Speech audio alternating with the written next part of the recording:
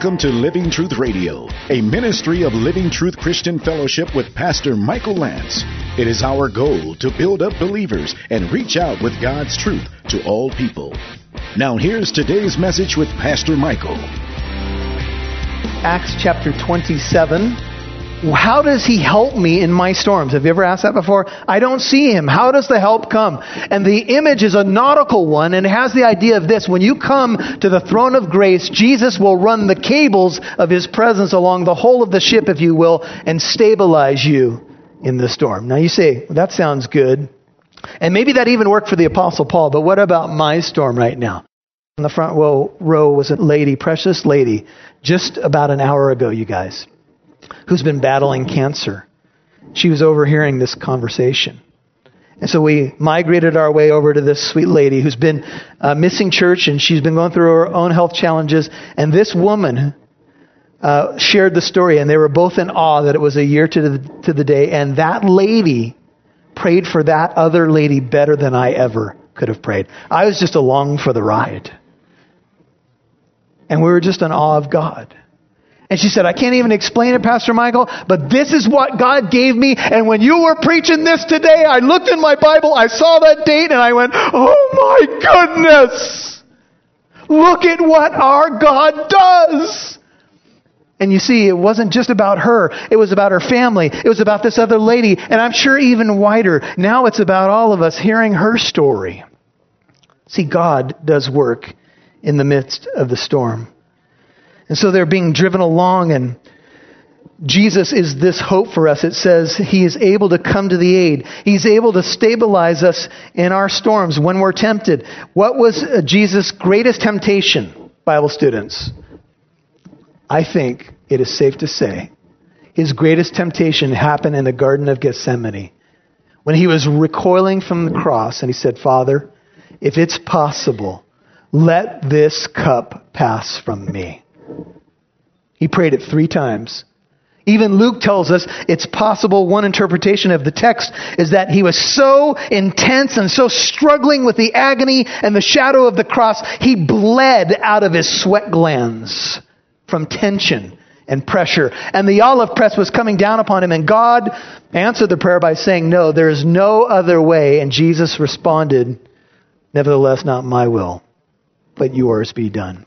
This is the high priest we come to. Now, the second use of this word, Hebrews 4, turn there for a second, is found just a couple chapters later. It's talking about our great high priest, and it says these words. This is verse 14, Hebrews 4. Since then we have a great high priest who has passed through the heavens, Jesus the Son of God, let us hold fast our confession. For we do not have a high priest who cannot sympathize with our weaknesses, but one who has been tempted in all things as we, yet without sin. In light of this truth, let us therefore draw near with confidence to the throne of what? Of grace, that we may receive mercy and may find grace. Here's the word again, to help. That phrase is the same nautical word for frapping in our time of need. How does he stabilize us? I've noticed over the years, and even though I pray this way, God remove the storm. He seems to rarely remove the storm, at least not quickly, but he comes to stabilize me in the storm. And that, dear sister, at the previous service said, that is exactly what he did for me. He stabilized me in the storm. He came into the fire like Jesus did with Shadrach, Meshach, and Abednego, and he was a presence in the fire. And finally, when they were delivered, the only thing that was burned off of them was the ropes that held them. You see, Jesus enters into our storms, and he can sympathize and empathize with us because he's not only 100% God, he's 100% human. He knows. As a matter of fact, when you pray to Jesus, when you come to the dispenser of grace in Hebrews chapter 4, you come to a man, the God-man, but you come to a man. He's 100% man and 100% God. And when you come to him and you say, man, Lord, I don't know if I want to come again. I've been real whiny lately. Even my friends are telling me. Jesus says, no, you tell me, and I'll dispense grace to you because I can sympathize. I know what it's like. I know what it's like to be turned on by a friend and denied by others and to experience the darkness of sin, though you were perfectly innocent. I know I know what storms are like. You come to me. And I think that's the promise that we have in Hebrews 2 and 4. Now back to the book of Acts, if you would. So the drama in the account continues as the storm begins to rage. And let's pick up the account now in verse 18 of Acts 27. The next day, as we were being violently storm-tossed, you might be thinking, this perfectly describes my life right now. My life is storm-tossed. They began to jettison. The word means casting out or throwing overboard the cargo. Another practical point for you note-takers. Have you noticed that storms can really simplify what's important in life?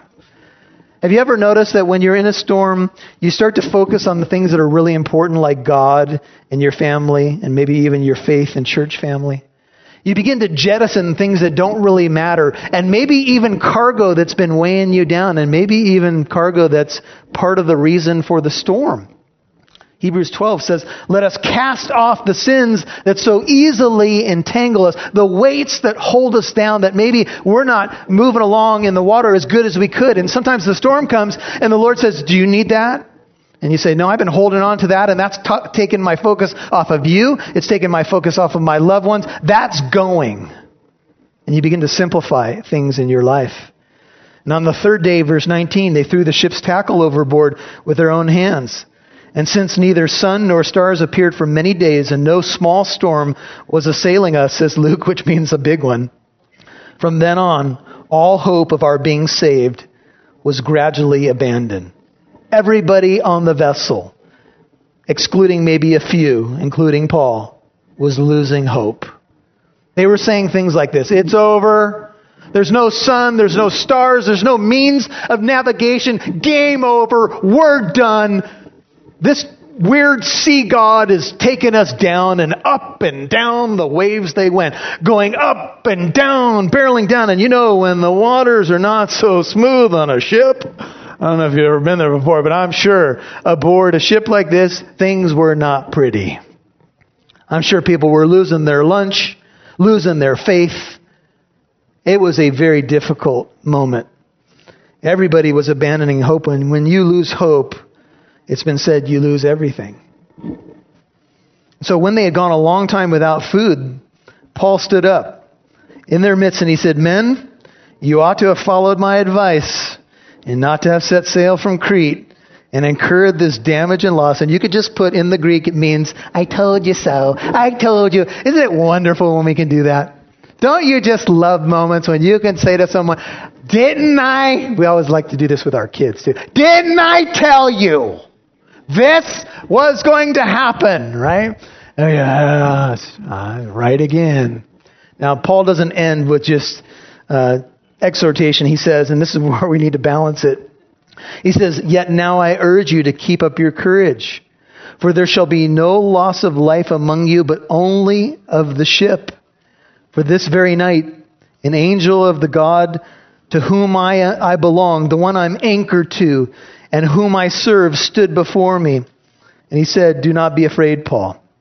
You must stand before Caesar. And behold, God has granted you all those who are sailing with you. The God to whom I'm anchored, the God whom I serve. He confirmed a word that he had personally said to me in Acts 23:11. As you have testified for me in Jerusalem, you will testify in Rome. I'm going to Rome. And nothing's going to stop it. I believe God. And he confirmed it to me. And the angel even said that he has granted you the passengers as well. All that are sailing with you, he has given to you, verse 24. And that implies to us, brothers and sisters, that Paul was praying for everybody on the ship. I think you'll notice something about storms in your life. Storms tend to widen out your prayers. Have you ever looked back and you find yourself in a storm and maybe God's dealing with your heart, and you start to look at your prayer life in the last 6 months. It's been focused on one thing or one person. Me, myself, and I. And then all of a sudden you go into some storm waters and God begins to teach you some things about faith. And you say, you know what? There's another person I know firsthand, a friend of mine, a brother or sister in Christ, and they're going through a similar storm right now. Maybe, just maybe, I should pray for them. Maybe I need to widen out my prayer list. Maybe part of what God's trying to say in the storm is there's other people going through this too, and they may not have told you, but they're going through some depression, and they're going through some struggles. And maybe I've stirred up the water a little bit to get you to communicate with each other a little bit so you might pray for each other. Because there's an enemy on the prowl. And he wants to rip away your faith and rob you of the promises. And that's when you have to stand together. Amen? That's when you have to stand tall and even rise above the storm. And Paul says, I've gotten confirmation. And therefore, 25, keep up your courage, men, for I believe God. Some of you need to mark that it will turn out exactly as I have been told. I believe God's promises, that they will happen exactly as God has said. Some of you have people who are sick in your life. Some of you have just lost a loved one, and you're wondering, is there a heaven? Is this stuff in the Bible really true? And Jesus said, let not your hearts be troubled. You believe in God, believe also in me. In my Father's house, there are many mansions, and if it were not so, I would have told you. The Bible says it's impossible for God to lie. And Paul says, I believe that everything's going to turn out exactly as God has said. And of course, you can see the implication for us. Do we? Do I? Sometimes, I'm in a storm and I wonder if I've ever read a Bible verse. I wonder why I don't go quickly to my knees or to my Bible. It's easy to mishandle storms. But Paul says these words not before a storm or after looking back on a storm. He says these words right in the midst of the storm. It's easy to pontificate when we're not going through something, let's all be honest. It's easy to make our commentaries and quote our verses. But Paul's saying this while the ship is going up and down and everybody around him has pretty much lost hope. And what if Paul wasn't on the ship? How would that have changed things? Sometimes it takes one person who's willing to stand upon their faith to change maybe a whole shipload of people. To change their view of life and what's really going on in God's promises. Paul Claudel said, Christ did not come to do away with suffering. He did not come to fully explain it. He came to fill it with his presence. But there's always a but. And here it is, verse 26. But we must run aground on a certain island. Paul says, we're going to be saved, but the ship, it ain't looking so good. But we're going to be saved. And when the 14th night had come and we were being driven about in the Adriatic Sea, this is a reference in Paul's day to the central Mediterranean. About midnight, the sailors began to surmise that they were approaching some land. They may have heard some waves hitting the beach. And they took soundings. This is using a weight attached to a length of rope to get the depth. And they found it to be about 20 fathoms or 120 feet. And a little farther on, they took another sounding and found it to be 15 fathoms or 90 feet deep. And fearing that we might run aground somewhere on the rocks, they cast 4 anchors from the stern and wished for daybreak. And the sailors were trying to escape from the ship and had let down the ship's boat into the sea on the pretense of intending to lay out anchors from the bow. Some of the people got together and said, hey, we'll pretend like we're putting the little rowboat down in the back of the ship. And, actually, that we're putting anchors down and we'll take the little rowboat and we'll get out of here. We'll get away from this stuff. We'll escape. But Paul said to the centurion and to the soldiers, unless these men remain in the ship, you yourselves cannot be saved. The Bible says, unless you are in the ark of Christ, you cannot be saved. For there is no other name under heaven given among men by which we must be saved. You must stay in Christ. And if you're in Christ, you're secure. I don't think you're going anywhere, but sometimes we do try to run and all of that. But Paul says, look, you got to stay in the boat. And so did they believe it? Well, the soldiers cut away the ropes of the ship's boat. That's an act of faith. And they let it fall away. And until the day was about to dawn, Paul was encouraging them all to take some food. Very practical. He said, today is the 14th day that you have been constantly watching and going without eating. Have been taking nothing. Maybe a bit of a forced fast. Maybe people just couldn't stomach eating, or maybe they were fasting and crying out to different gods. And Paul said, therefore I encourage you to take some food, for this is for your preservation. Listen to Paul. For not a hair from the head of any of you shall perish. Jesus said this to his apostles.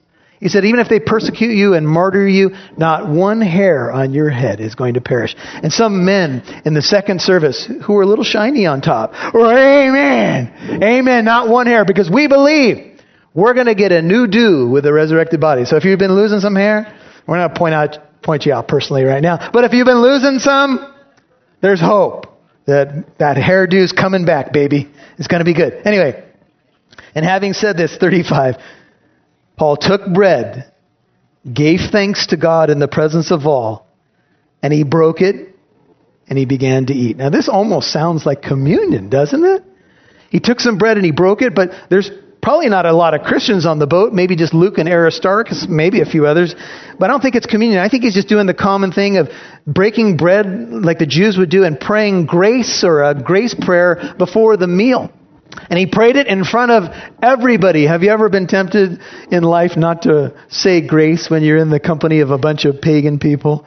Hardened sailors, soldiers, centurions. And Paul says, hey, before we eat this bread, we're going to pray. You think everybody was listening to Paul by now? I think so. You ever been there at a family meal? Some people are not Christians. They don't want prayer to happen. All right, Holy Joe. Get it over with. Let's pray. That's when you give the little kid the opportunity to pray. Little Christian kid. God, I thank you for our forks and our napkins and the sauce. And they'll just go on for days. And it's wonderful. It's great. And so Paul broke the bread. And he said grace. We sit over a lot of meals as Americans, don't we? And we could be real quick to break into that meal and not remember, you know what? We are very blessed people. Man, we better pause and give thanks to God. And all of them were encouraged. One man's faith changed the attitude of many. Faith and confidence are infectious. And they themselves also took food. Sometimes we can be amidst a bunch of Christians and everybody's down and everybody thinks that all hope is lost. Think of after Jesus died and the apostles. I mean, everybody was in a downer. And it was the women who came and said, he's alive. And they wouldn't believe. Sometimes we need to ask God, Lord, increase my faith for others as well. And they took food. And all of us in the ship were 276 persons. When they had eaten enough, they began to lighten the ship by throwing out the wheat into the sea so it could ride higher. They got rid of the food. And when day came, 39, they could not recognize the land, but they did observe a certain bay with a beach. And they resolved to drive the ship onto it if they could. Today, the traditional site is known as St. Paul's Bay in Malta. You can look it up on the internet and see where they think it is. And casting off the anchors, they left them in the sea, while at the same time they were loosening the ropes of the rudders. And hoisting the foresail to the wind, they were heading for the beach. But striking a reef where two seas met, they ran the vessel aground.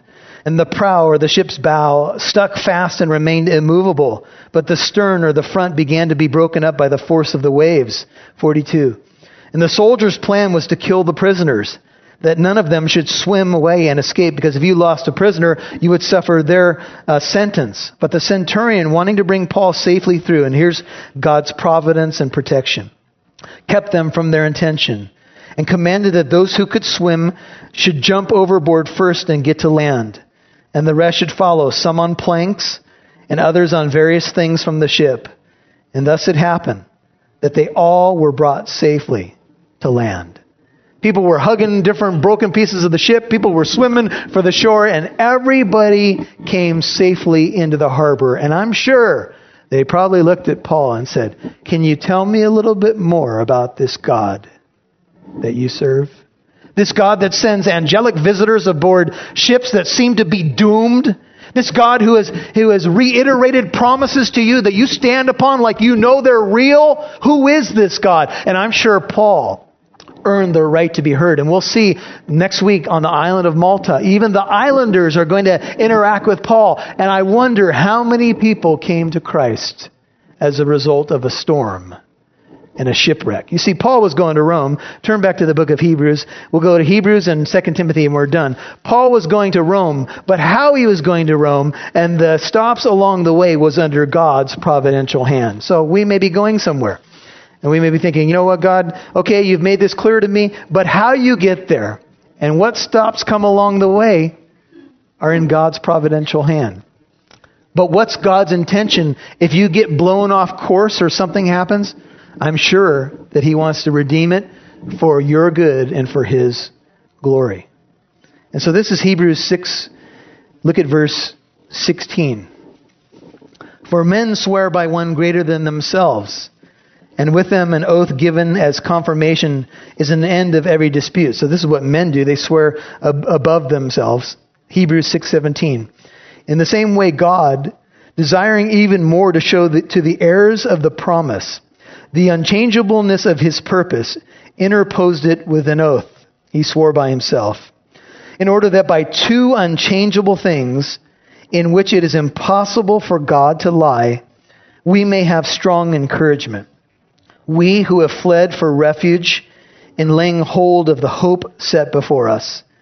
This hope we have as an anchor of the soul, a hope both sure and steadfast, and one which enters within the veil, where Jesus has entered as a forerunner for us, having become a high priest forever, according to the order of Melchizedek. A few books back to 2 Timothy 4, and we're done. In the Christian catacombs, they have found many frescoes or paintings on the walls.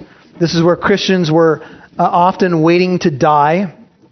And they found well over 60 paintings, not of crosses, but of anchors. The anchor was the ancient image of the church for hope, because they knew that even though they were facing their ultimate storm, Jesus Christ would be the anchor in the storm. And then eventually the anchor actually was combined with a cross. And the anchor means hope. He will steady us in the storm. In 2 Timothy 4, Paul writes in his final words that he ever wrote, verse 17, "But the Lord stood with me and strengthened me, in order that through me the proclamation might be fully accomplished, and that all the Gentiles might hear. And I was delivered out of the lion's mouth. The Lord will deliver me from every evil deed, and will bring me safely to His heavenly kingdom. To Him be the glory forever and ever." And all God's people said, amen. Father, thank you so much for Jesus Christ, cornerstone, weak made strong in the Savior's love. Through the storm, He is Lord of all. My hope enters within the veil where Jesus is. My hope is not an anchor. My hope is Christ. He is my anchor. He has finished the work, died on the cross, risen from the dead, and sits at the right hand of God, ever living to intercede. Amazing, amazing truth for us. Thank you, Lord. Thank you for your stabilizing presence in our storms. We don't understand every angle of them, but we do know you can exploit them. And I pray that you would bless this precious congregation, those who are going through their personal storms right now, that you would strengthen them with your sweet presence, Lord. Father, I pray you'd protect this group from the enemy who would whisper doubt and fear into our ears. Help us to put on the full armor of God and stand against his schemes. If you're here and you don't know Christ, run to Him. Run to that anchor. Because if you don't have Him, you don't have stability. It's something like this. Jesus, pray it out loud if it's you. I believe you died on the cross for me. I believe you rose from the dead. I receive you as my Savior and my Lord. I repent of my sin and trust in you. Lord, maybe some are recommitting right now. I pray you'd bless them. And for all the people who are here, the precious ones, the beloved of God, may you strengthen them, Lord, in every way that they need it. I ask all of this in Jesus' name. Amen.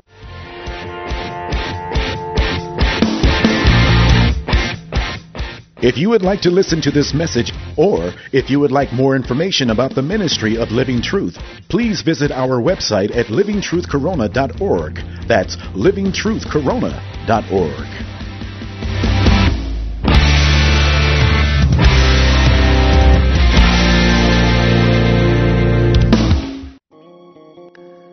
And Paul did warn the people. He said, look, verse 31, chapter 27, unless these men remain on the ship, you can't be saved. Look, there's a way to be saved. The Philippian jailer in Acts 16, we've already looked at the story, but he said, what must I do to be saved? And the response was, believe in the Lord Jesus and you will be saved. In the Bible, Jesus becomes, he's typified, if you will, in the ark. Jesus Christ is our ark in the storm. Look, in this world, there's going to be storm waters. You're going to be storm tossed. Maybe even the things that you trusted in are falling apart. Maybe for you, this chapter resonates because your ship, your life is falling apart. Things that you thought were so trustworthy are not holding up anymore. And you need an anchor in the storm. And here's the beauty of Christ. He is that. In fact, in Hebrews 4, when he's pictured and he is at this throne of grace and he offers us help, the image here is that he will stabilize us in the storm. And this is what Jesus does. And sometimes, my friend, my brother, my sister, it's in the storm that faith is either born. Sometimes we say faith is born in the cauldron of adversity in the storm. But faith is also deepened in the storm. It can be challenged, no doubt, in the storm. But ultimately, it can be strengthened in the storm.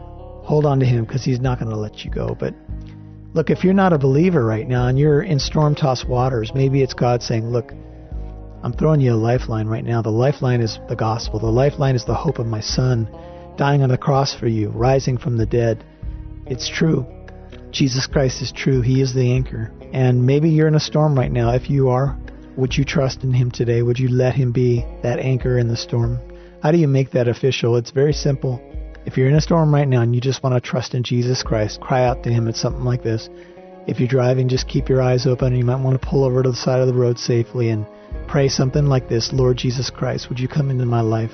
I believe what I heard today was something that you ordained for me to hear. I'm in a storm. I feel alone and broken. Maybe you're even a person who's considered suicide. Tell the Lord that he already knows your heart. Lord, would you be my anchor? I believe you died on the cross for my sins and rose from the dead, and I repent of my sins, and I receive you as my Lord and my Savior. I want to follow you, Lord. Cry out to him, my friend. He's just a prayer away. He had you listen for a reason today, and if you're storm-tossed and broken, he's ready. He's ready to stabilize you in that storm, and he'll lift the burden of your sin, and he'll give you a new start. It doesn't mean that all the storm waters will go away, but it does mean that you'll have Jesus on your ship. And that makes all the difference.